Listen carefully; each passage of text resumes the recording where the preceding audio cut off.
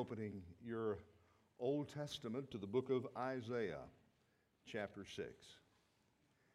If I am asked what is your favorite passage in the Old Testament, it always has to be Isaiah chapter 6. I've probably spent more time in the last half a century teaching and preaching from the 6th chapter of Isaiah than any other passage in the Old Testament. It is, in my opinion, a critical passage. And it's a passage that I think is timely because it teaches us what to bring to church in 2019. We're going to consider Isaiah's autobiography of a time when his life was unalterably changed. December the 7th, 1941. A day, the president said, that shall go down in infamy. The bombing of Pearl Harbor was a day in which our history was forever changed. The same could be said for June the 4th, 1944, or for September the 11th, 2001. These were days of destiny. Isaiah chapter 6 was a day of destiny for Isaiah. We read it in Isaiah chapter 6, beginning in verse 1. I'll be reading through verse 8. Isaiah says, in the year that King Uzziah died, and by the way, that's 740 BC, by the way, 8th century before Christ. He said, I saw the Lord sitting upon a throne, high and lifted up, and the train of his robe filled the temple. Above him stood the seraphim.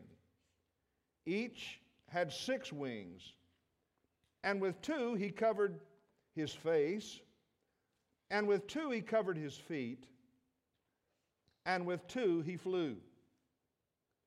And one called to another. The sense here is antiphonally. And said, Holy, holy, holy is the Lord of hosts. The whole earth is full of His glory.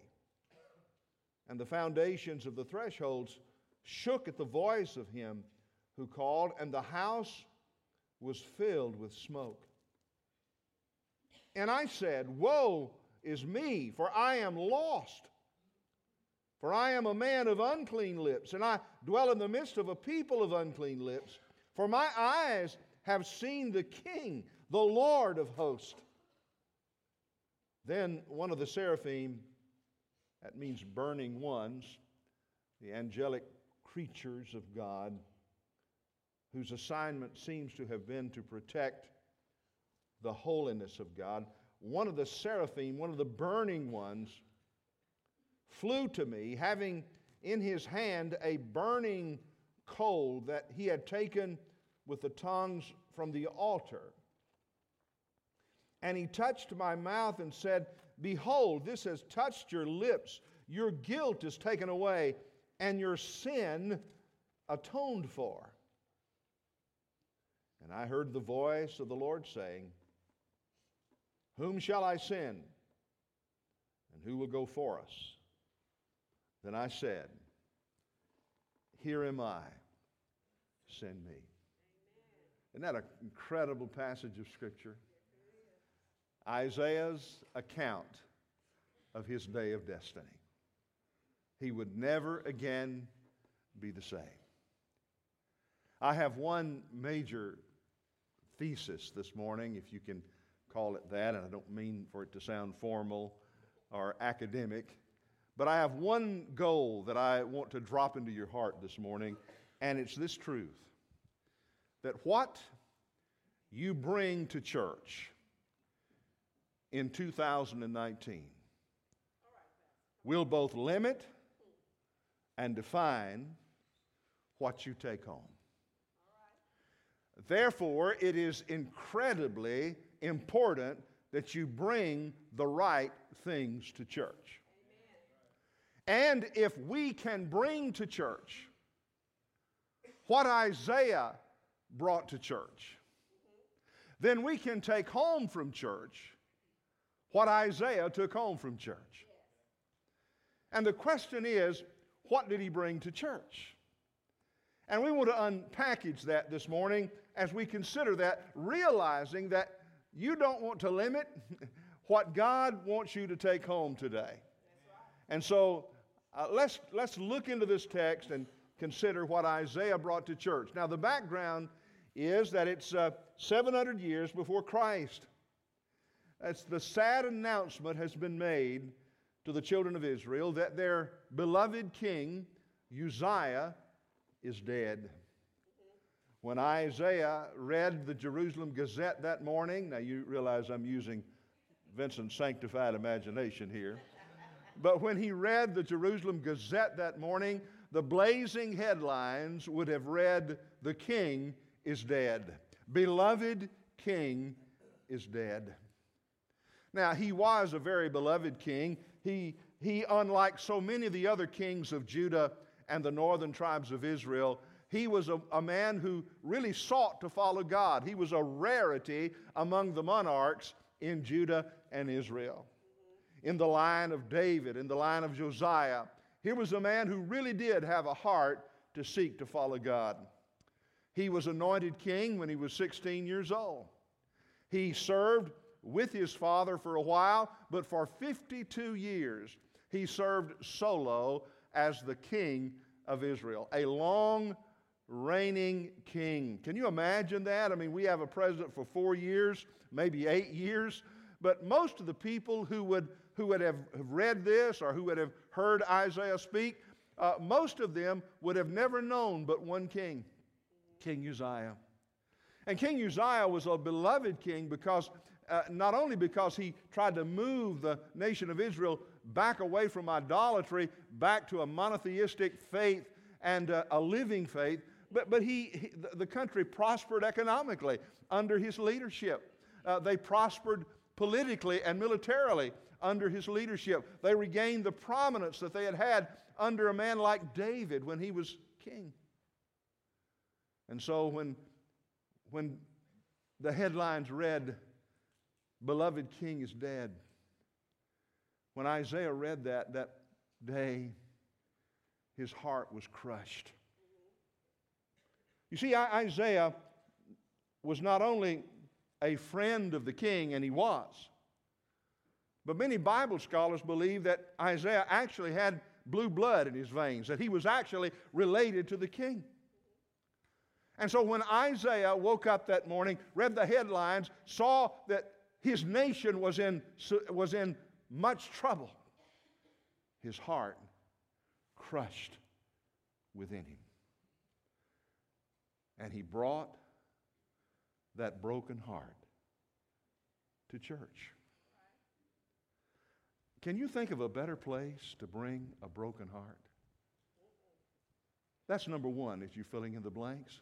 The first thing Isaiah brought to church, he brought a broken heart. You see, when Isaiah thought about who would fill those shoes, those huge shoes of Uzziah, he couldn't think of anybody. Jotham, Uzziah's son, had been serving recently as a fill-in for the king, because you see, Uzziah's life, even though it was a life of greatness, at the very end, Uzziah decided to usurp the high priest. Do you remember that? And he went in to offer a sacrifice instead of the high priest, and God struck him down with leprosy. And so Uzziah, this great king, spent the last years of his life as a leper.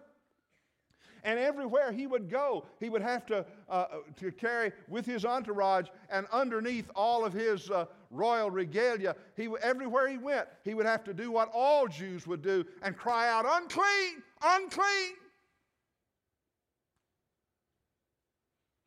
So here he is, heart is broken. And when he gets into the church, he has a vision. And that vision is the vision of God. Actually, John tells us it's a pre-incarnate vision of Jesus Christ. And he sees the Lord. And guess where the Lord is? Seated upon a, what, church? Starts with a T. Upon a throne. And what God was teaching Isaiah is this, that the throne of Israel may be empty, but the throne in heaven is still occupied. And the throne in heaven will continue to be occupied. And the greater king, even though Uzziah was a great king, the greater king is still alive, and he is still sovereign, and he is still in control. And so, the first thing that Isaiah brought, he brought a broken heart. Somebody said, it's amazing what God can do with a broken heart if you give him all the pieces. You know, I look over this congregation this morning, and I haven't been around you enough to know you personally, many of you, but I can promise you one thing this morning. I can almost bet you that on every row in this church this morning, there's a broken heart. You see, I discover that broken hearts are quite common.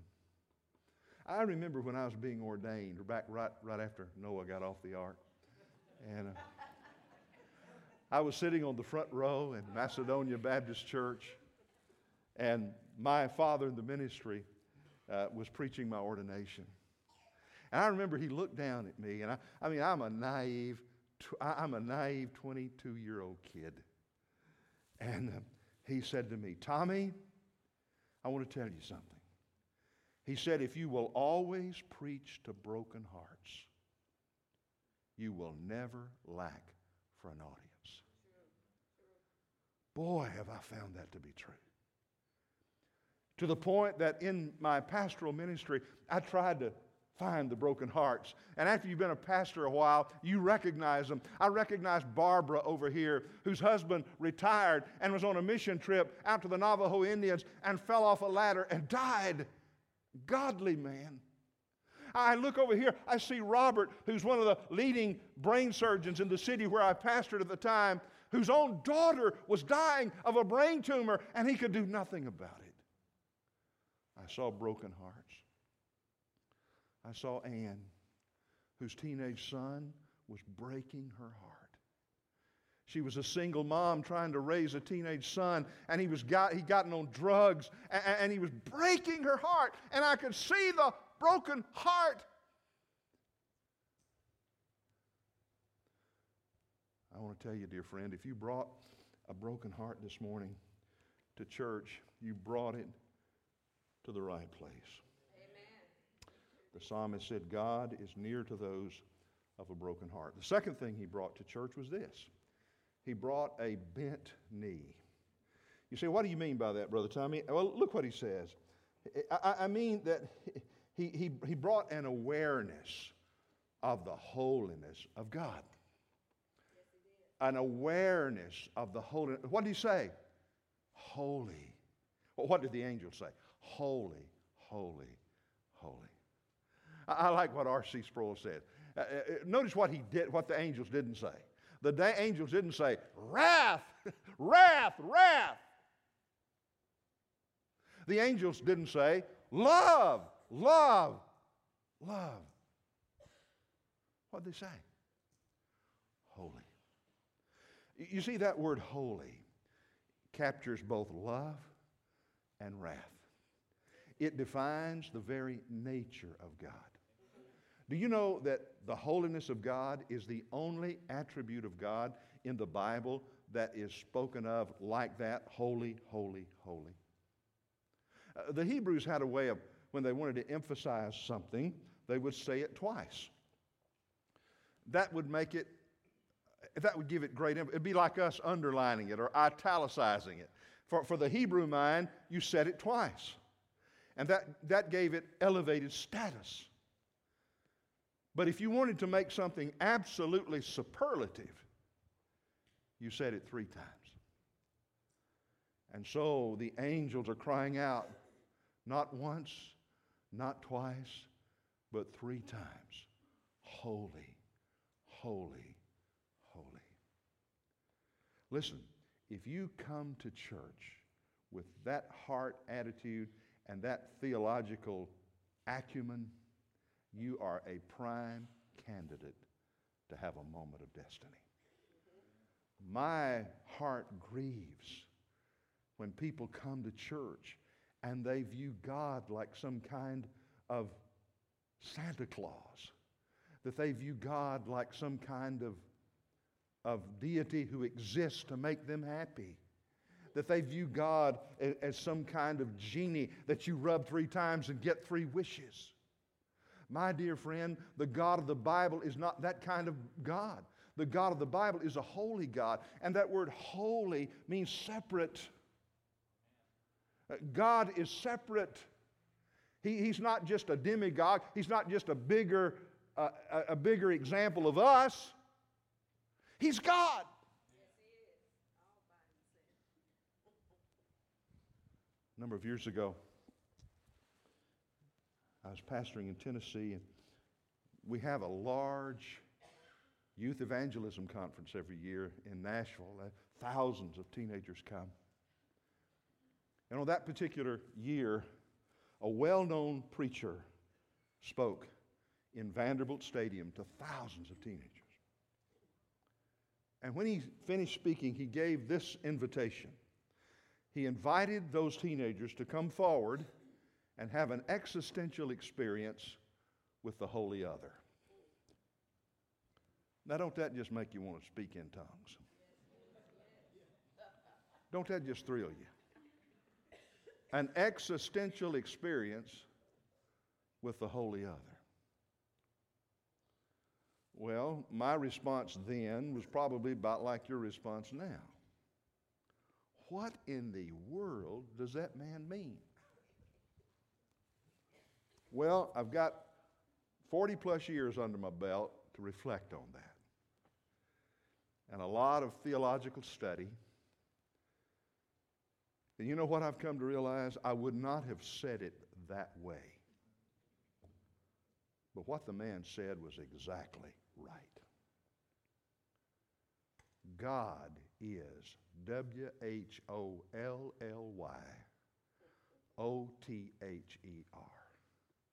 God is holy other.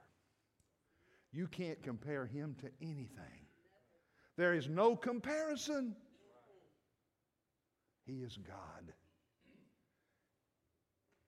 When you come to church to meet that kind of God, if you bring to church that bent knee over the worship of that kind of God, you're a prime candidate for a moment of destiny. So he brought a broken heart, he brought a bent knee. Let me say thirdly, he brought a bowed head. You say, what do you mean by that, Brother Tommy? Well, I mean that not only did he bring an awareness of the holiness of God, but he brought an awareness of his own sin. Of his own sin. Do you hear what he said? He cries out and says, "Woe is me, for I am undone." That's an interesting word, isn't it? Undone. I am lost, one translation says. One translation puts it this way: woe is me, for I am naked. Now, what does he mean by that? It means that he's totally exposed.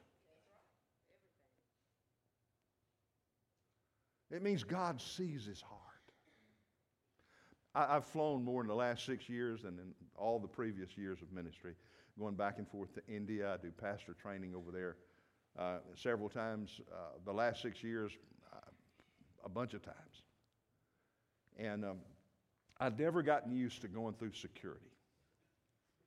If you travel, I think I can get an amen out of you here. I used to love to fly. I hate it now.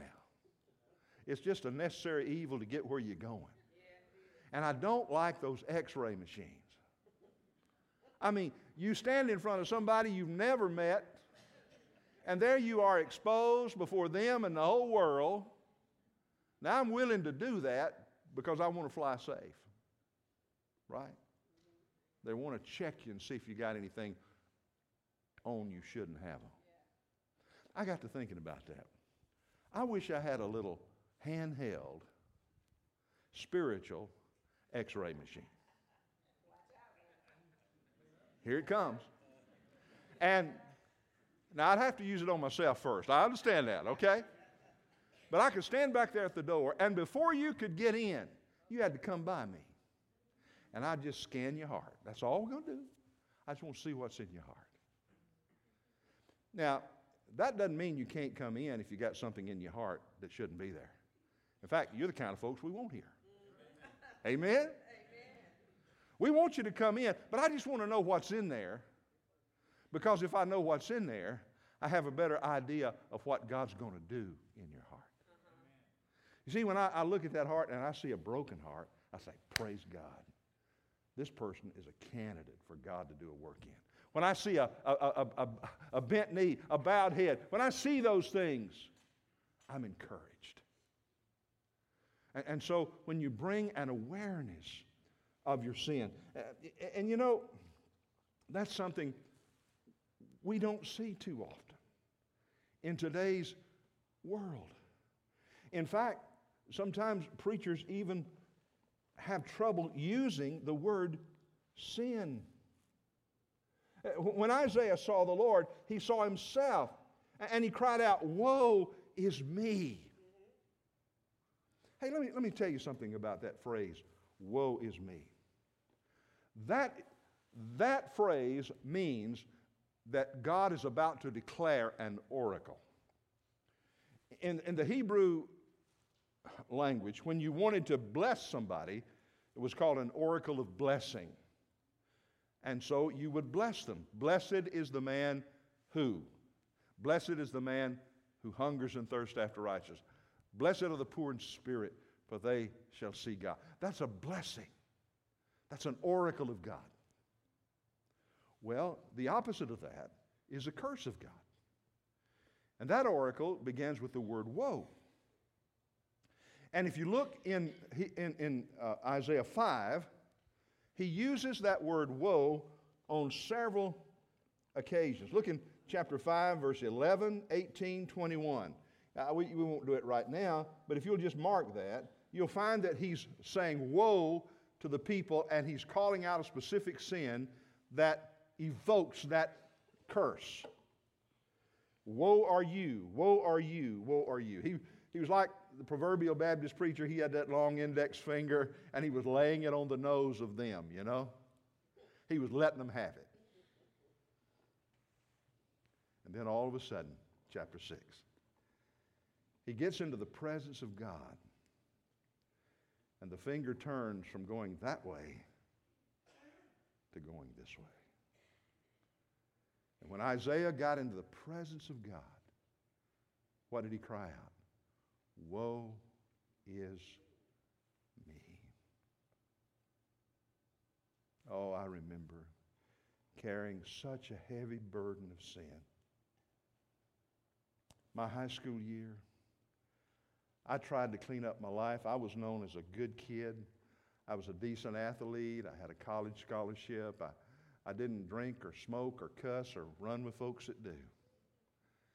If you'd ask my high school student body, they'd say, Tommy's a good guy. Tommy's a Christian.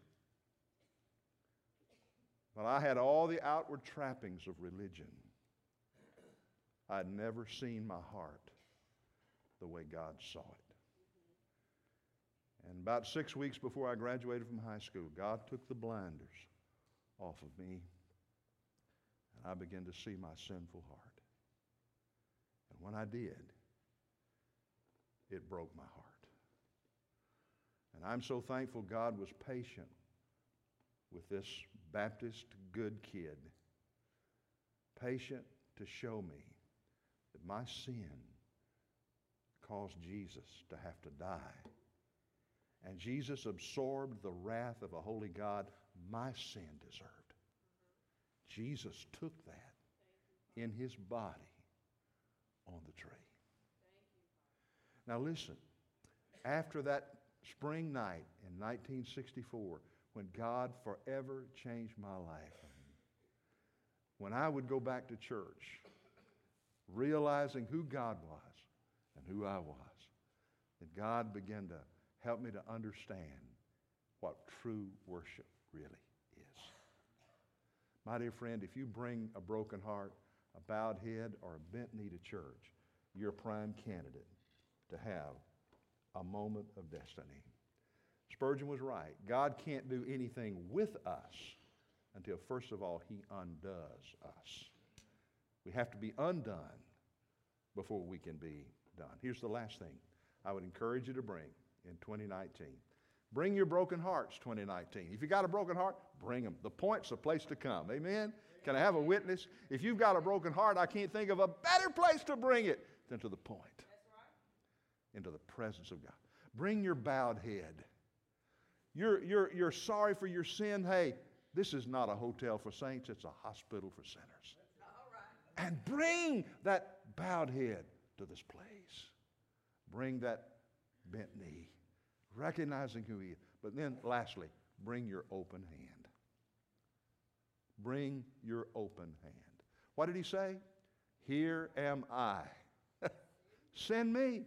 You know what He's saying? He's saying, Lord, now I want to lay my agenda down. I want to do what You want me to do.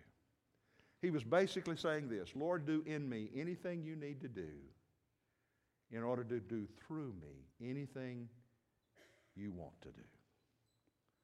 Hey, did you come today with an open hand? Did you come today saying, Lord, here am I. Use me, send me in any way that You want to. You see, that's the natural outcome of recognizing our sin, repenting of our sins in the presence of a holy God, realizing who He is, and saying, Lord, now that You've forgiven me, You've given me Your grace, the only rational thing to do is, Lord, here am I. Use me any way You want to. See, I just don't think in the church we ought to have to beg people to serve God. We need to lift them up and let them see a true vision of who God is. Once Isaiah had experienced God's wonderful forgiveness, his only response was, Lord, I want to serve You. Well, if we bring those things real quickly, and I won't take but just a minute to do this, here's what we can take home. Same thing Isaiah took home. He took home the forgiveness of sin. Number one. Isn't that right? The forgiveness of sin. He says, behold, this has touched your lips, your iniquity is taken away, and your sin is purged. He took a white, hot coal off the altar and touched his lips, the most sensitive part of the body. You know what he's saying? He's saying that there is no forgiveness without sacrifice. It was a picture. He took the coal off the altar, which pictured that one day our Lord Jesus was going to come, and He was going to be that lamb slain on the altar before the foundation of the world. And when that sizzling hot coal touched His lips, it was screaming, there is no painless cure for sin. Peter said Jesus suffered for our sins, the just for the unjust. My friend, you can take home your sins being forgiven. You can take home a forgiven, clean heart today. If you bring a broken heart, bowed head, bent knee, and open hand, you can take home that clean heart. Number two, you can take home the voice of God. It's interesting what he says here. He says in verse 8, then I heard the voice of the Lord. Some translations have it, and I heard the voice of the Lord. Holman puts, then I heard the voice of the Lord, and I think that carries the right sense. He said, then, after that, when was it he heard the voice of God? After his sins were forgiven. After his sins were forgiven, then he heard the voice of the Lord. How long has it been? So that you have known beyond a shadow of a doubt that God has spoken to your heart. Then I heard the voice promise of God. The last thing he took home, here it is. He took home a surrendered heart. Here am I. Here am I. Send me. He didn't say, what's in it for me? He didn't say, what's the salary? What are retirement benefits? He signed a blank check on his whole life. He didn't try to strike a bargain with God. He didn't attempt to negotiate a compromise. God called, Isaiah answered. God commanded, Isaiah obeyed. Such an unconditional response comes only from the heart of one who has seen the vision and met with God. Well,